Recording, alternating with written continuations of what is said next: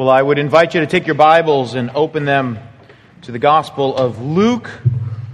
Luke chapter 13 is where we are this morning.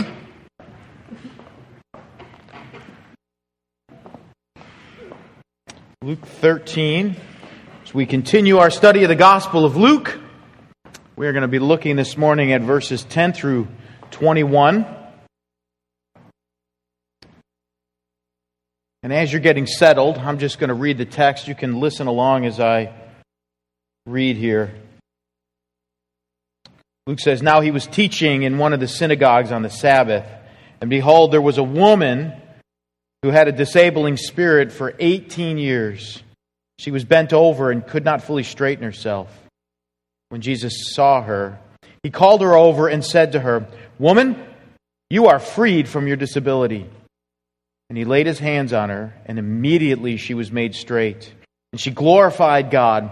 But the ruler of the synagogue, indignant because Jesus had healed on the Sabbath, said to the people, 'There are 6 days in which work ought to be done. Come on those days and be healed, and not on the Sabbath day.' Then the Lord answered him, 'You hypocrites! Does not each of you on the Sabbath untie his ox or his donkey from the manger and lead it away to water? And ought not this woman, a daughter of Abraham, whom Satan had bound for 18 years, be loosed from this bond on the Sabbath day?' And as he said these things, all his adversaries were put to shame, and all the people rejoiced at the glorious things that were done by him. He said, therefore, 'What is the kingdom of God like? And to what shall I compare it? It is like a grain of mustard seed that a man took and sowed in his garden. And it grew and became a tree, and the birds of the air made nest in its branches.' And again he said, 'To what shall I compare the kingdom of God? It's like leaven that a woman took and hid in 3 measures of flour until it was all leavened.'" Let's just pray before we begin. Father, we now gather to just hear your word, to be taught, to let it shape the way we think and the way we feel and the way we act. I pray, Lord, that this would do this for us today, that it would cause us to sing your praises all the more. Father, I know today is a day that we come in here, some battling colds, many are at home sick, many things going on, joys and tragedies and stresses and trials. And Lord, I just pray now that as we come before your word, that we might see the glory of Jesus and find our rest in him today. Lord, I pray that that would be true of us and that we might walk out of here encouraged and emboldened just to live and to walk in the gospel. Thank you, God, for the privilege we have to be instructed by your word. And Lord, we just want to be conformed to the image of Jesus. And I pray that would happen to your glory. And I pray this in Christ's name. Amen. Well, we have been engaged in the study of Luke for some time now. I've had a couple conversations in the past couple weeks that have led me to believe it's probably a good thing to take a moment to remind ourselves what the Gospel of Luke is about.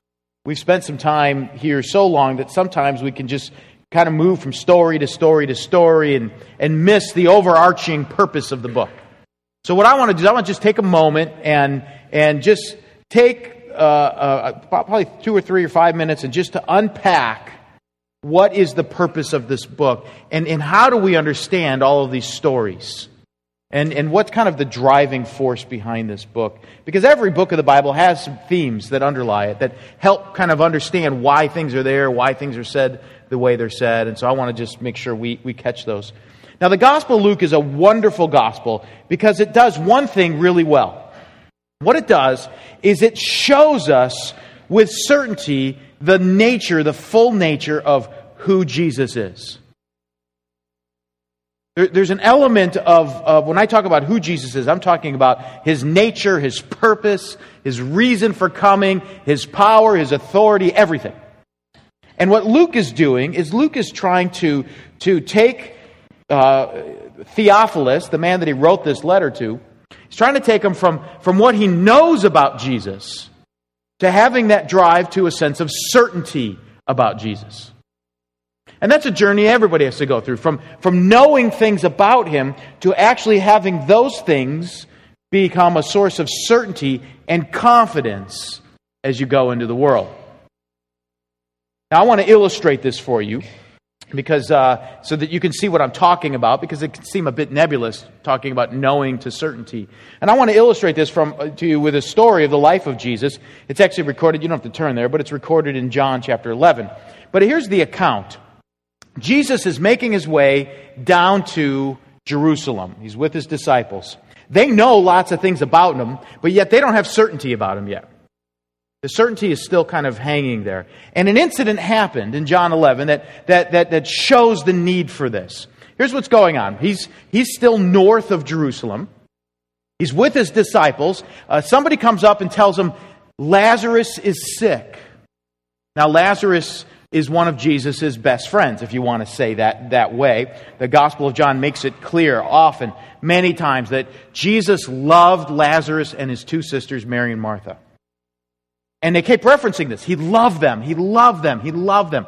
And what he's saying is that they're not saying that he loved them. He didn't love anyone else in the world. What he's talking about is from the human side of Jesus. These were his friends.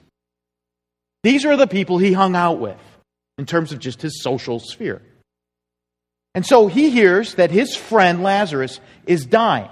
The text tells us he loved Mary. He loved Lazarus. He loved Martha. So now this word comes up, and Jesus then says to his disciples, this illness does not lead to death, but it's so that I would be glorified. That's what he says to his disciples.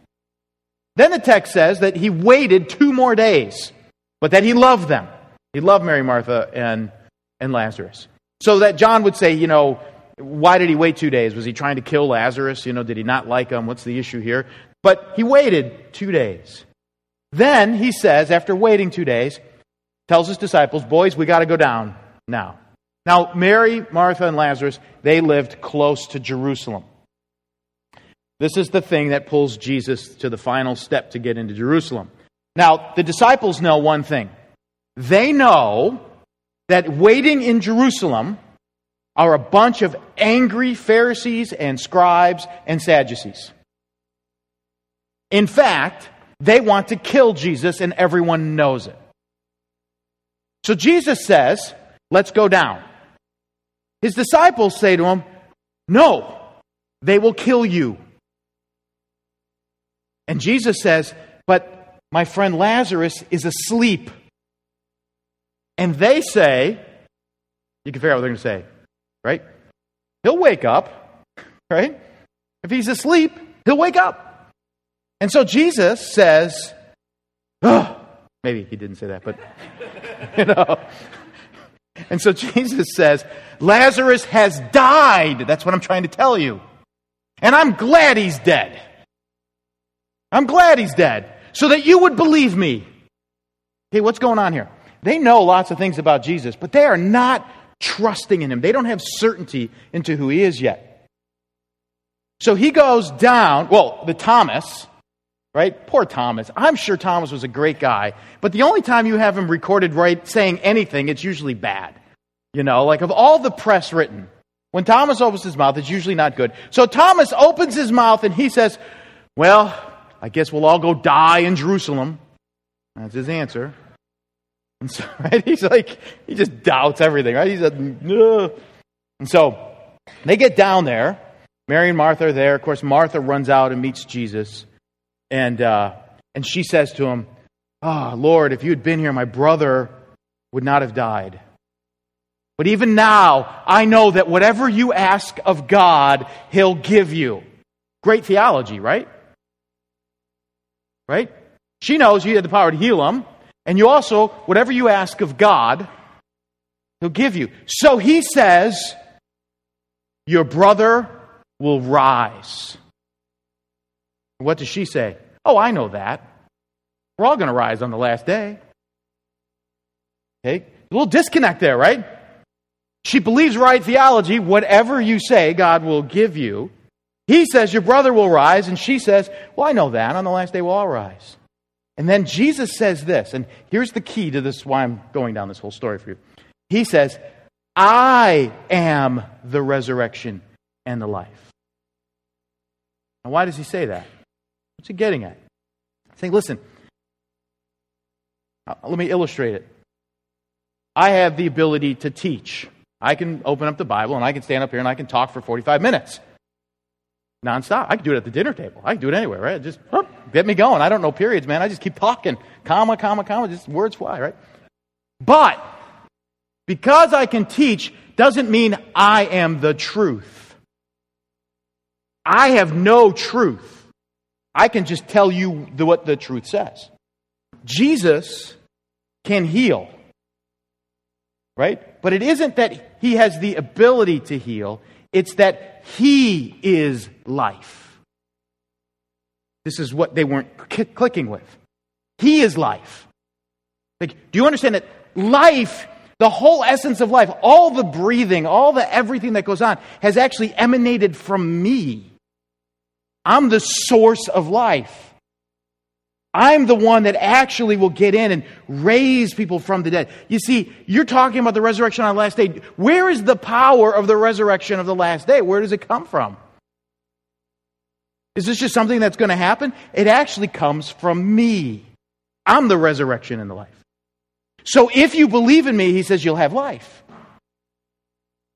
Now, he's not just saying, will you confess me? Will you admit that I exist? Will you say, oh, whatever you ask of God, you'll get? No, what he's saying is you have to believe that I am life. I possess it. It's embedded within me. Therefore, if I walk into a room and I want to cast life onto something, I can put life anywhere. I can make life in these stones.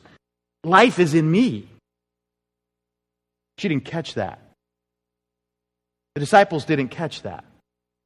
Disciples knew who Jesus was, but they didn't have the certainty about who he really is. They didn't catch it. Okay, now I'm telling you this story. Of course, we know Jesus then raises Lazarus from the dead and a bunch of things happen. But here's the reason I'm telling you this story.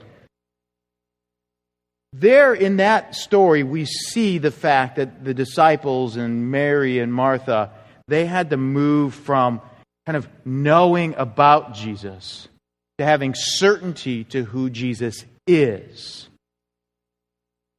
Once you have certainty to who he is, that's where all of life begins to start getting empowered, and you have purpose and meaning and drive and confidence. All of the insecurities that we carry in the world are connected to this one reality. It's an area where we're missing an understanding of who Jesus is. We're missing it. So, Luke writes this book for a reason. He writes this book, he says in verses 1, or chapter 1, verses 1 through 4, he writes this book that there would be certainty. In fact, notice what he says. You can look there at Luke 1, 1 to 4. He says, inasmuch as many have undertaken to compile a narrative of the things that have been accomplished among us, just as those who from the beginning were eyewitnesses and ministers of the word have delivered them to us, it seemed good to me also, having followed all things closely for some time past, to write an orderly account for you, most excellent Theophilus, verse 4, that you may have certainty concerning the things you have been taught. You know this stuff, but now I want you to... What does certainty mean? It means deep, embedded confidence. So that you won't be like Thomas and say, well, okay, if you want to go, I'll go. I don't know what's going to happen. We're probably all going to die. Right? No certainty there. Oh yeah, we'll all rise on the last day. No certainty there. Missing that you're walking around with the one who is life. Not just one who can raise someone or heal someone. He possesses it. You should have no fear walking into... You can't kill him. That's why he says, you actually can't kill me. I give it up. I possess all the power. Right? That's it. That's the whole story. So that's what Luke is about. And so I like to say this way. What do you learn from Luke? You learn three things. Here are the three things you learn. You learn who Jesus is. You learn why he came. And then you learn what that means and what the impact is for the world and for your life. Three simple things. Who he is, why he came, and the impact of it in your life and in the world. So what we study, every time we're going through every account and every story, Luke is trying to tell us those three things. Here's who Jesus is. Here's why He came. Here's the impact of it. So that you would get it, and finally, by the time you get to the last chapter of the book, you would have certainty of who Jesus is, why He came, and what that means in your life and for the world. So we're going to pick up our story here now in Luke 13. We have another account. Jesus is making his rest of the Gospel of Luke is Jesus walking down to Jerusalem and the events that are taking place as He goes from Galilee to Jerusalem. And as these events are unfolding, we're learning who He is, why He came, and what impact. So what I thought I would do for this particular story is I thought I would just use that as the outline. So we'll look at this account and we're going to see who Jesus is. We're going to see why He came. We're going to learn what this means for our life. And as we go through this account, what I'm praying that happens is that specifically in this account, as you see who Jesus is, why He came, and what it means, that you would see three things. One, His authority. One is His authority, which is what you need to catch. Jesus has authority over all things. Two, as we see why He came, that you would begin to see what I want to just simply call the heart of the kingdom. What Jesus was accomplishing, His heart, His motive. I want you to see that. And third, I want you to see how Jesus is carrying out His mission in the world. How He's doing it. And how He's using you in that process. So I want you to see those things as we go through it here. So let's begin. We're going to look here at this account. Jesus is in the synagogue, and it's a very interesting moment. In fact, this is the last recorded time that we have of Jesus teaching in a synagogue. I believe that this incident is what sparked the Pharisees to completely distance themselves from Jesus. So this is the last moment when He's teaching and what happens here. So now let's look at it here. Let's look at verse 10. It says, "Now He was teaching in one of the synagogues on the Sabbath, and behold, there was a woman who had a disabling spirit for 18 years. She was bent over and could not fully straighten herself." Now, here's our setting. Jesus is teaching. It's a Sabbath day. The way this would look, the way this would work, is that Jesus would be sitting. He'd actually be sitting down. A scroll would be in front of Him. Everyone else would be standing, and they'd all be standing kind of around Him.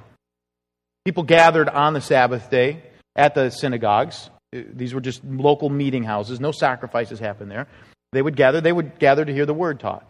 And so Jesus is a rabbi, and so He's teaching. Now this is quite a powerful moment. Men and women would have been separated in the synagogue. And a woman would have just learned quietly. She wouldn't have had a real prominent role in the synagogue. So Jesus is there. He's teaching. In comes a woman who's bent over. So she's like this. 18 years she's been walking around like this. Just can't imagine that. It'd be horrible, wouldn't it? 18 years walking like this. So she comes in. She's coming in to worship. And we don't really know why, other than, we're just assuming she's there to worship God. Here's word. She walks in. Jesus is sitting there. He sees her. And He calls her over. Now we know from the text she has two problems. A spiritual and a physical problem. She has a disabling spirit upon her. So she is oppressed by a demon. Not possessed, but oppressed. There's this demon upon her. And she, of course, has an orthopedic problem. Her spine is completely bent over. I can't imagine all of the subsidiary issues that would have come from being bent over like that. What other neck issues she'd have and feet issues. I mean, you could just, ask Ted. He'll tell you about all the issues that she would have had, right? She would have had a whole litany of things, right? I mean, it wouldn't have just been her back. She would have just probably been in pain all the time. Without medications, right? Or types that we'd have today. So just horrible life for 18 years. So, now let's look at what happens.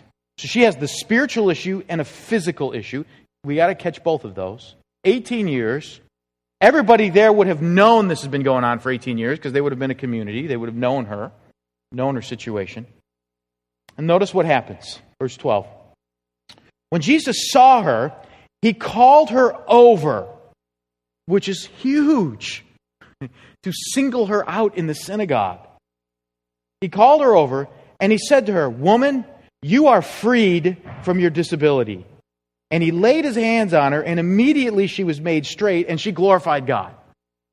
Could you imagine what that worship must have been like for her? That just must have been out of the box, shouting, screaming. Who knows? I can't imagine what that must have been like. But this, I'm just picturing this moment. Jesus is sitting down, and everyone's standing around, and he sees her.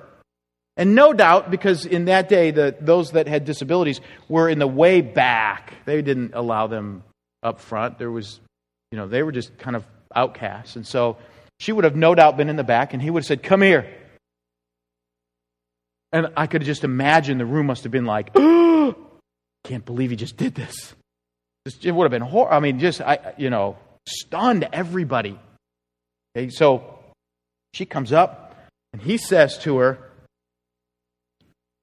"Be loose." That's the literal translation. Be loose. Be free. I think when he said that, he was removing the demon. Then it says he lays hands on her. Lays his hands on her. Which again, touching a woman in the synagogue, just incredible moment. Touches her and whoop, instantly straightened. And then she just starts to shout, whatever. She's just praising God. What a moment. Now, what do we see here in this moment? What do we see here? Well, in order to really comprehend this moment, I want to take a little side excursion here and explain to you a little bit about the synagogue.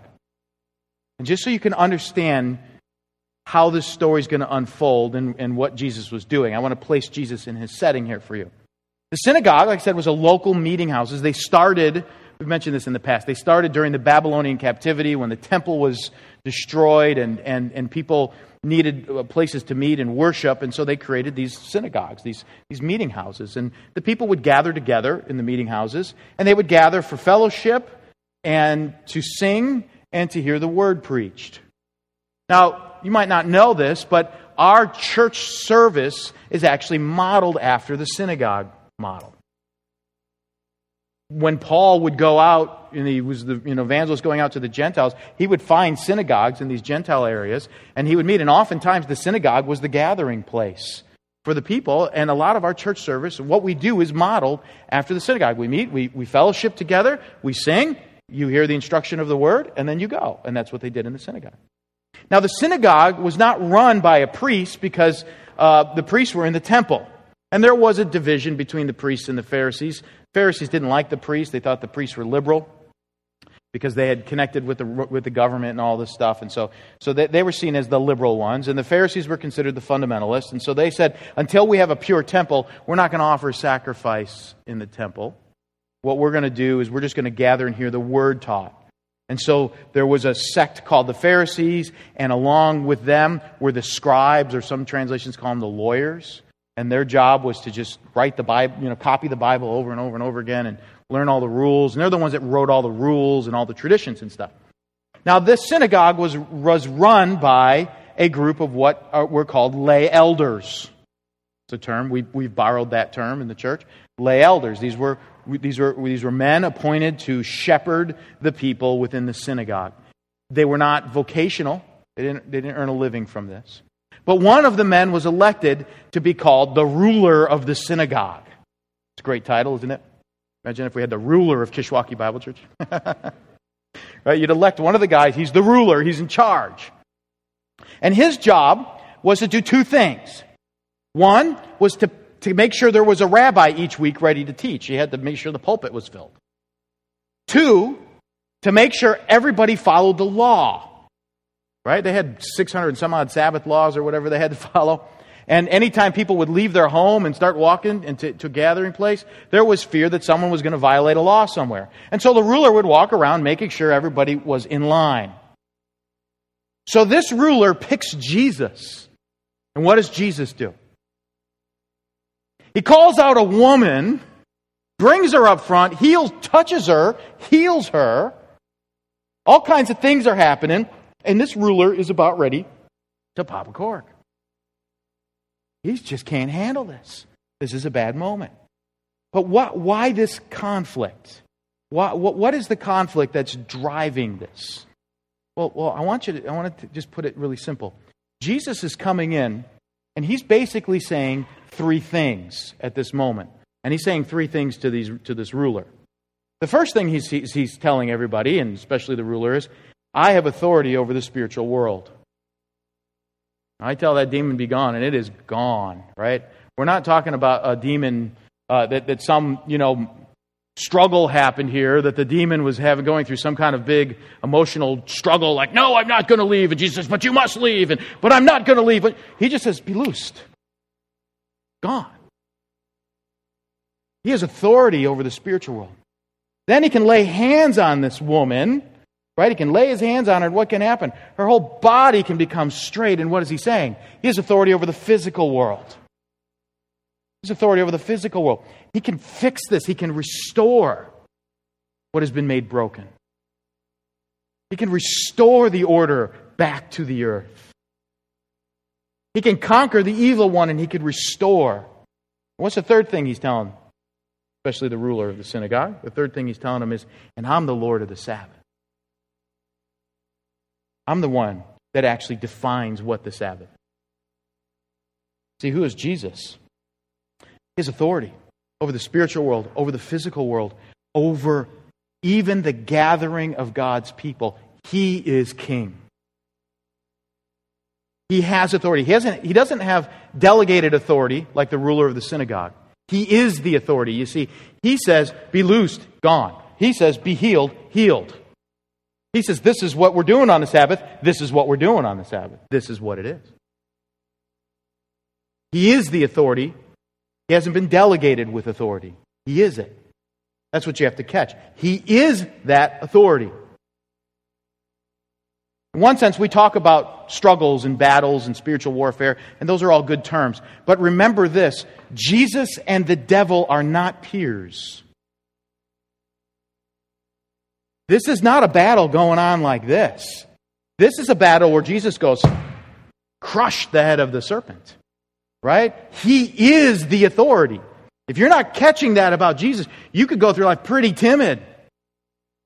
Right? You could go through life thinking, Jesus doesn't, there's a battle going on. No! There's a battle that has been won. Jesus is the authority. He's the authority over the physical world. He's the authority over the spiritual world. He's the authority over everything. That's who Jesus is. That's why he rules the Sabbath. Now, we're going to get into why he came. Let's go to our second point. Why did he come? Let's unpack this together. Look at verse 14.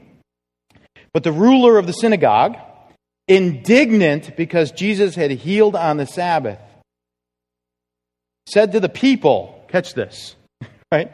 Notice, let's go back. We'll make sure you catch the cowardice, in my opinion, of the ruler. But the ruler of the synagogue, indignant because Jesus had healed, he's mad at Jesus, said to who? The people. He's going to talk to the people. He's not talking to Jesus. Right? I don't know. I don't think he had any courage, but that's my opinion. He says, there are 6 days in which work ought to be done. Come on those days and be healed, and not on the Sabbath. It's all her fault. If she hadn't come in here with her disease and disorder and spiritual issues, the Sabbath wouldn't have been violated. You sick people, stay out when you're around Jesus. You know Jesus is going to heal you. You know who this guy is. He sees a sick person, and always on the Sabbath he heals them. Stay away. I think that's what he's saying. He's chastising them. Right? At least he is aware not to challenge Jesus to his face, Probably some good theology there, but that's probably it. But what's he saying? What's this ruler saying? Well, I want you to stop. What's his theology of the Sabbath? Now, we need to know his theology of the Sabbath because what we have to understand is 2 things, and I hope I don't lose you here. We have to understand his theology of the Sabbath because we need to know how it contrasts with Jesus' theology of the Sabbath. Now, why do we need to know Jesus' theology of the Sabbath? We need to know Jesus' theology of the Sabbath because in learning his theology of the Sabbath, we learn why he came to the world. That's why these miracles occur on the Sabbath. This is how Jesus is defining his mission. The Sabbath is the place where he's defining why he came. He's defining the purpose of the Messiah. So let's look at the contrast. Let's look at this guy's theology of the Sabbath. This guy's theology of the Sabbath is pretty simple. The point of the Sabbath is to work hard at not working. That's the point of the Sabbath. That's the end goal of it. The end goal of the Sabbath is don't work. God says don't work, rest on the Sabbath. Therefore, his end goal is don't work. Now, what we have to understand in any theological discussion is you have to realize that you need to know the end goal of whatever you believe. What do I mean by that? That sounds a bit nebulous. I don't want to lose you here with kind of philosophical words here, but let me try to explain this to you with an illustration. When I was a kid, I had a Sunday school teacher come up to me. I was walking into my Sunday school classroom and I had my Bible, and on top of my Bible I had a notebook. And I put my Bible and my notebook down on the table. Sunday school teacher says to me, "Oh, you can't do that!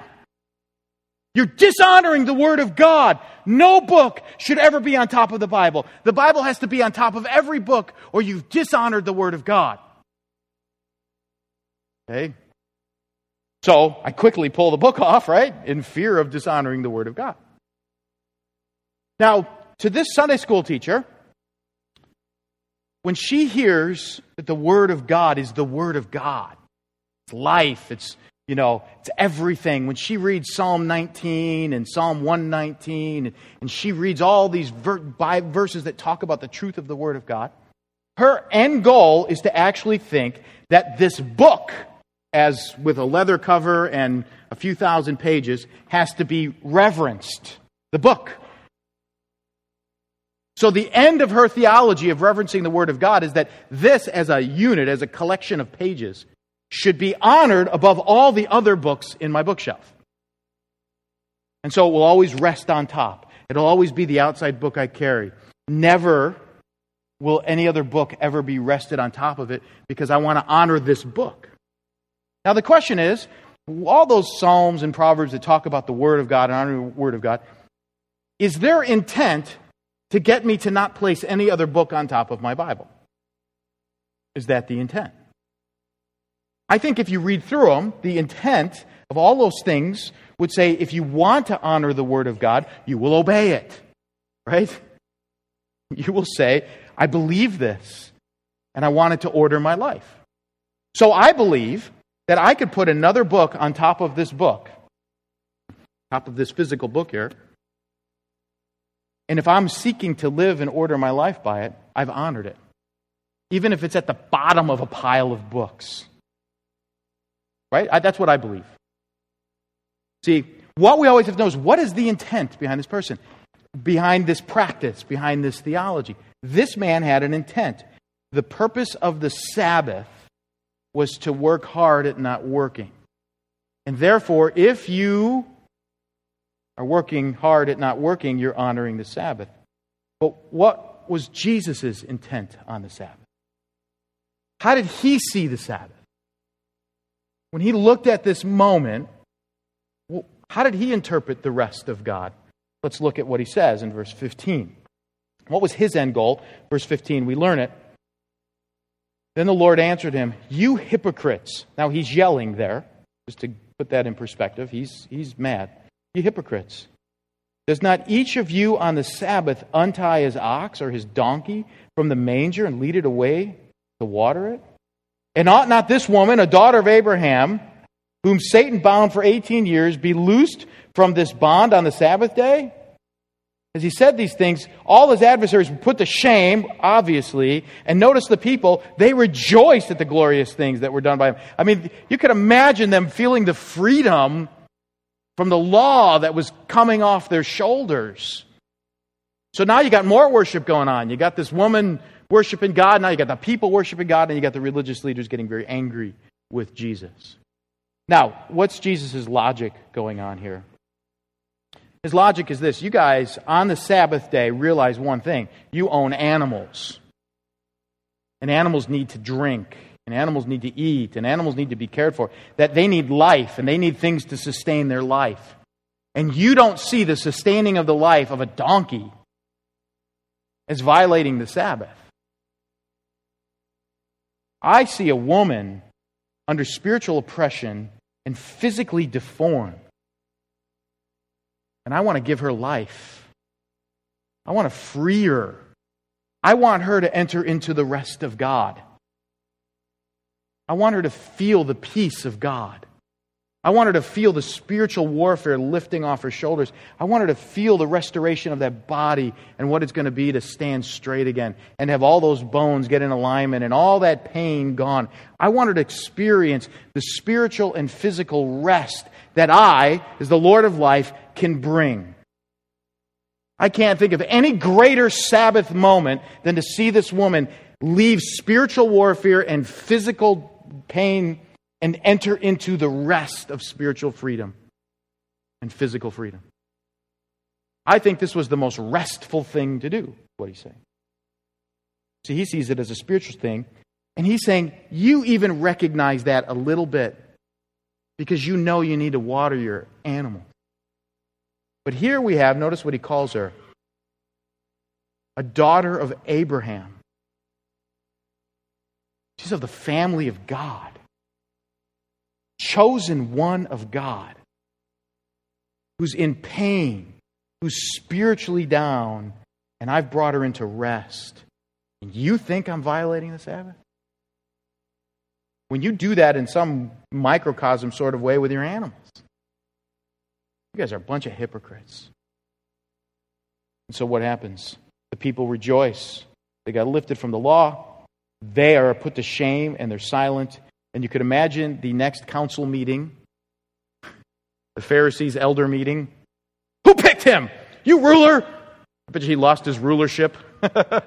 They elected another ruler. And you could imagine what that meeting must have been like. A long one with a lot of angry guys shouting and plotting and thinking about how to kill this guy for the glory of God.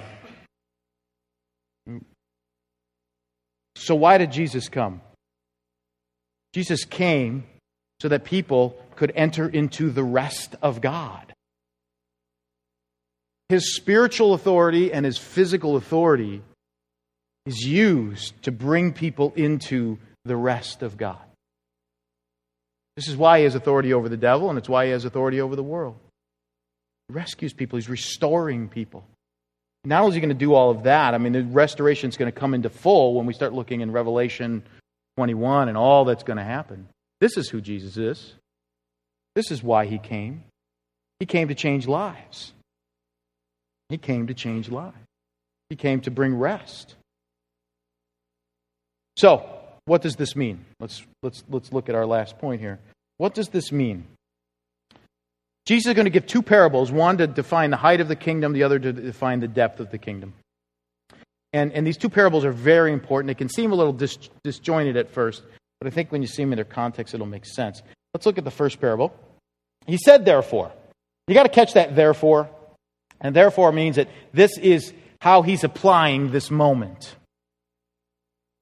Everything he said here is connected to this whole event. So he's trying to put this event in perspective, and especially the challenge to the Pharisees by calling them hypocrites.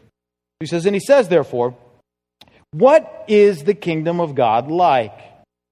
And to what shall I compare it? It's like a grain of mustard seed that a man took and sowed in his garden, and it grew and it became a tree, and the birds of the air made nest in its branches. So now Jesus starts saying, what is the kingdom of God like? Now, why talk about the kingdom of God? Because you see, the whole issue here is that Jesus is really in a conflict with these religious leaders. The religious leaders have a definition of what the Messiah is supposed to be and what the kingdom of God is supposed to be like. They believe that the Messiah was going to come and fall under all of their laws and traditions, and then to conquer by force the world so that the whole world would be governed by those laws and traditions. So that everybody would follow the morality of them.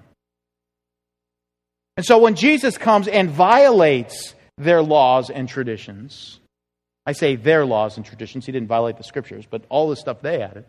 When he violates it, they don't know what to do because here's a guy who has the power of the Messiah, but he's not coming under the expectations they have, that he's going to come and bring in their morality and their standards and all that they're going to have, and that it would rule the world by force.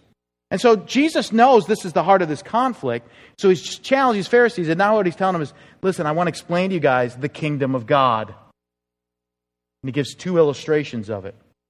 Okay? The first is he uses the mustard seed. They would have all known what a mustard seed is. You might not know what a mustard seed is. So I'm going to show you a picture of a mustard seed. Should be a picture. There's a mustard seed. One of those little yellow dots there is the seed. In order to see what the mustard seed is like, you got to see them in a whole group in your hand so that you can see them call out. But you see how small they are. They're just tiny. Little, you could literally fit one underneath your fingernail.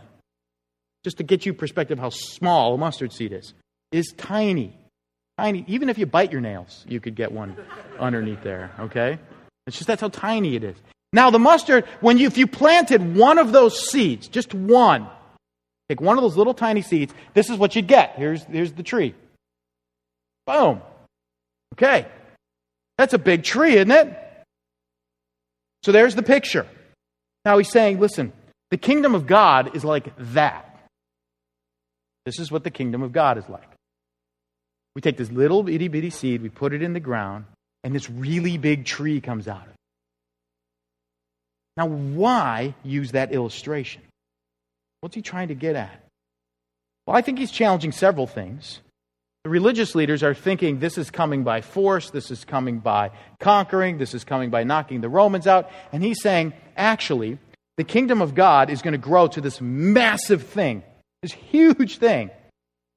But actually, it's starting when just this one no-name woman gets healed. This is a seed. This is one little seed. And what's going to grow out of this moment is the kingdom of God.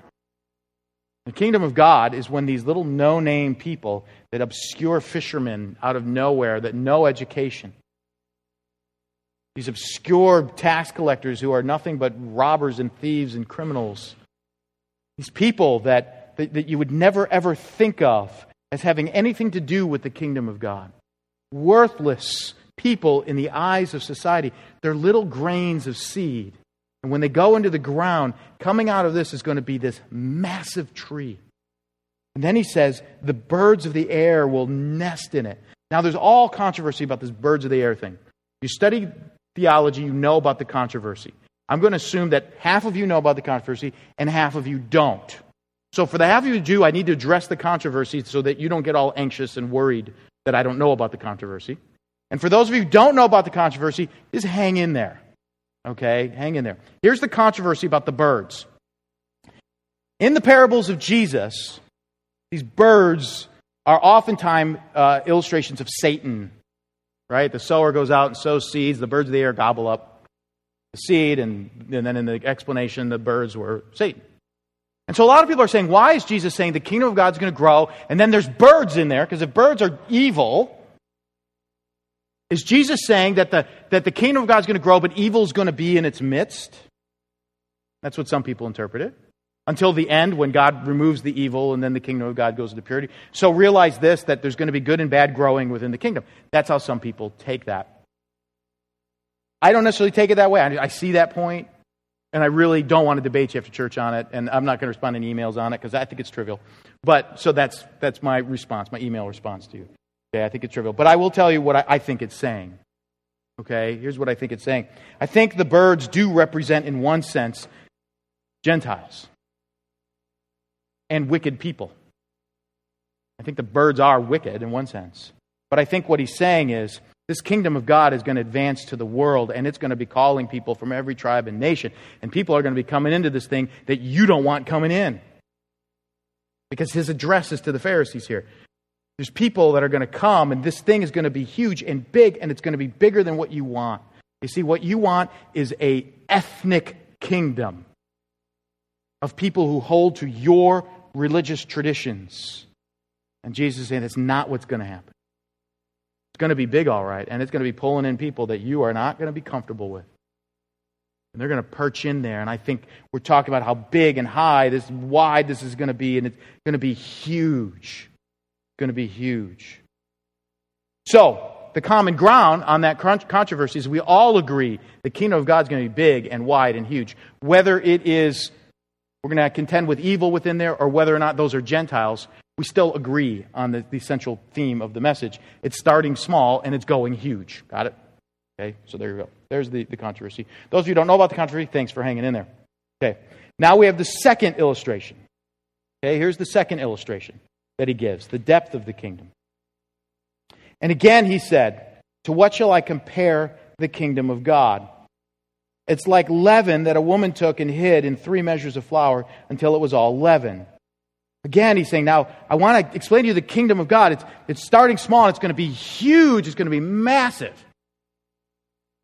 But not only that, just a little bit is going to be powerful. Just a little bit will be powerful. This isn't about kingdoms and armies and wars and this kind of thing. We're just talking about an uneducated fisherman will be able to permeate and reach a whole nation. It's going to be like leaven. It's going to be like leaven. This little bit will accomplish a lot. Now, what's he saying? I believe that this is chastising the leaders and lifting up the people. The people that are rejoicing are hearing, do you realize something? You have a place in the kingdom of God. You might not be a Pharisee. You might not have been trained. You might be unskilled. You might not even be able to read. You might be just a lady who's been walking around 18 years with a demon on her back and completely oppressed and have probably no functional skills because for 18 years you haven't been able to work and walk and who knows how you've been cared for. And yet God, Jesus is saying at this moment, she is a seed. She is a piece of leaven. She is something that will impact the world. He's lifting up the lowly with that statement. And you know what he's doing? Crushing the prideful. What the kingdom of God is about. He's going to crush the prideful and lift up the lowly. So he's saying, guys, this is the kingdom of God. This is the work of the kingdom. Now, let's wrap this up here. What do we have here in this? We've got 3 things, right? Who is Jesus? Who is he?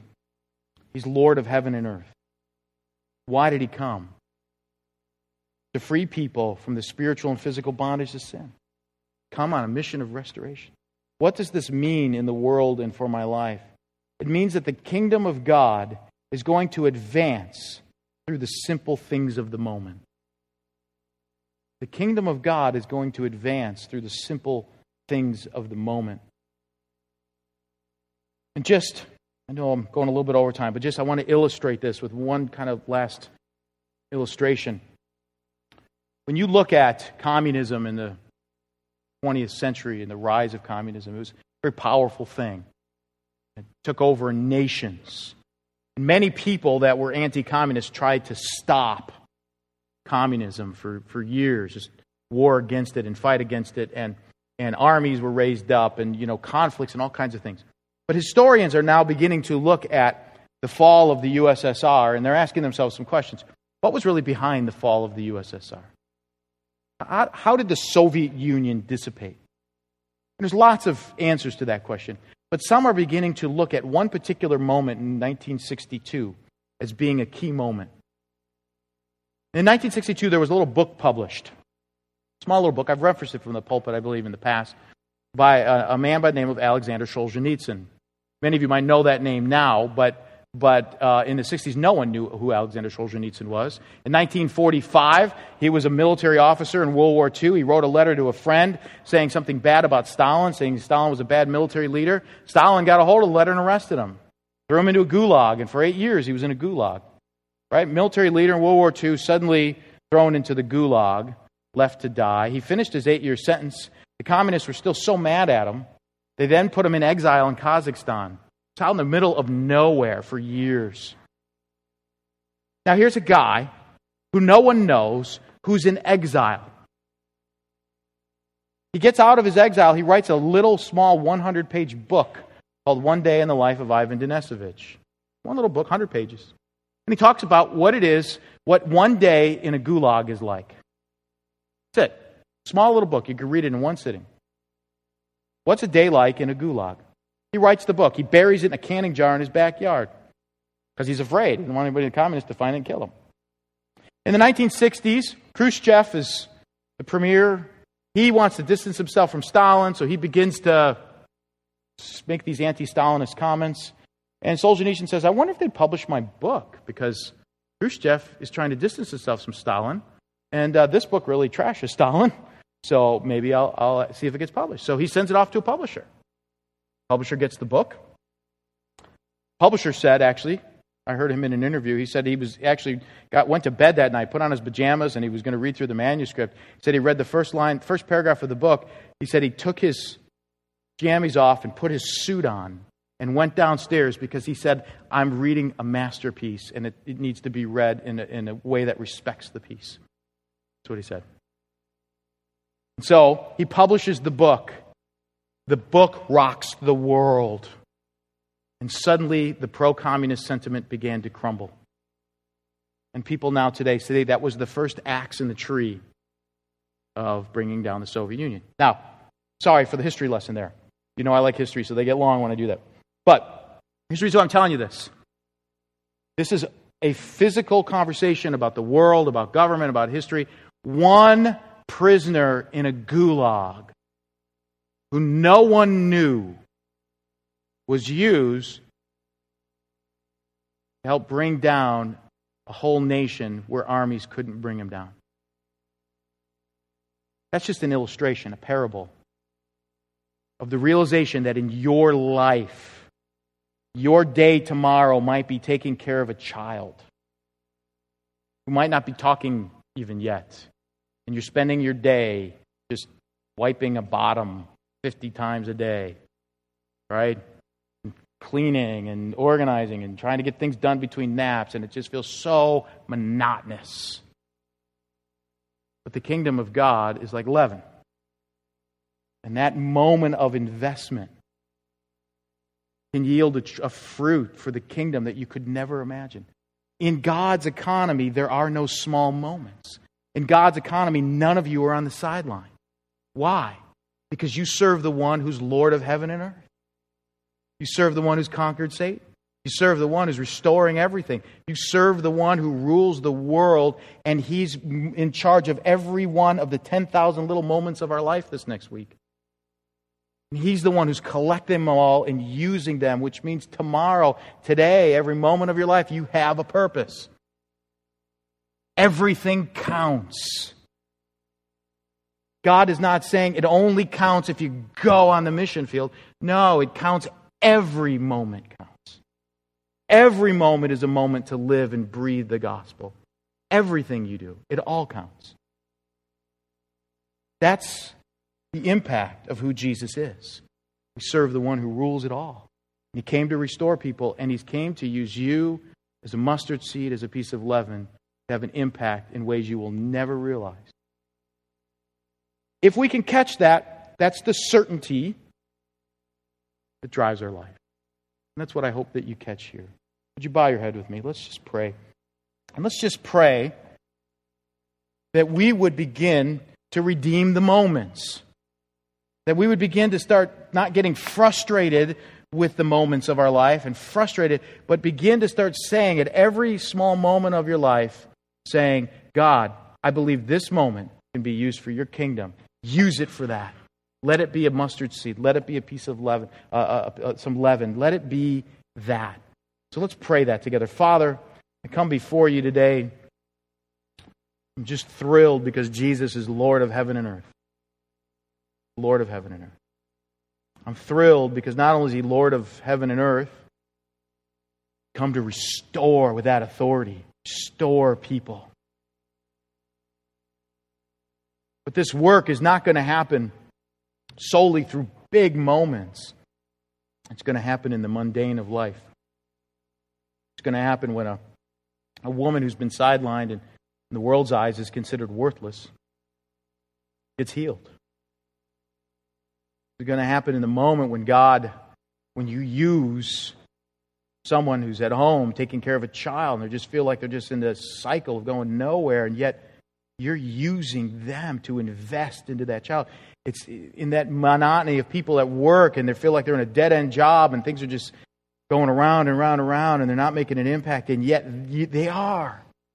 God, may we redeem the moments and recognize These are the moments where your kingdom is advancing, where your tree of the kingdom is growing and the leaven is fermenting everything around, and you, with your authority, are collecting all these little moments, using them in big ways. God, may we find the peace and the encouragement there. May that give us certainty.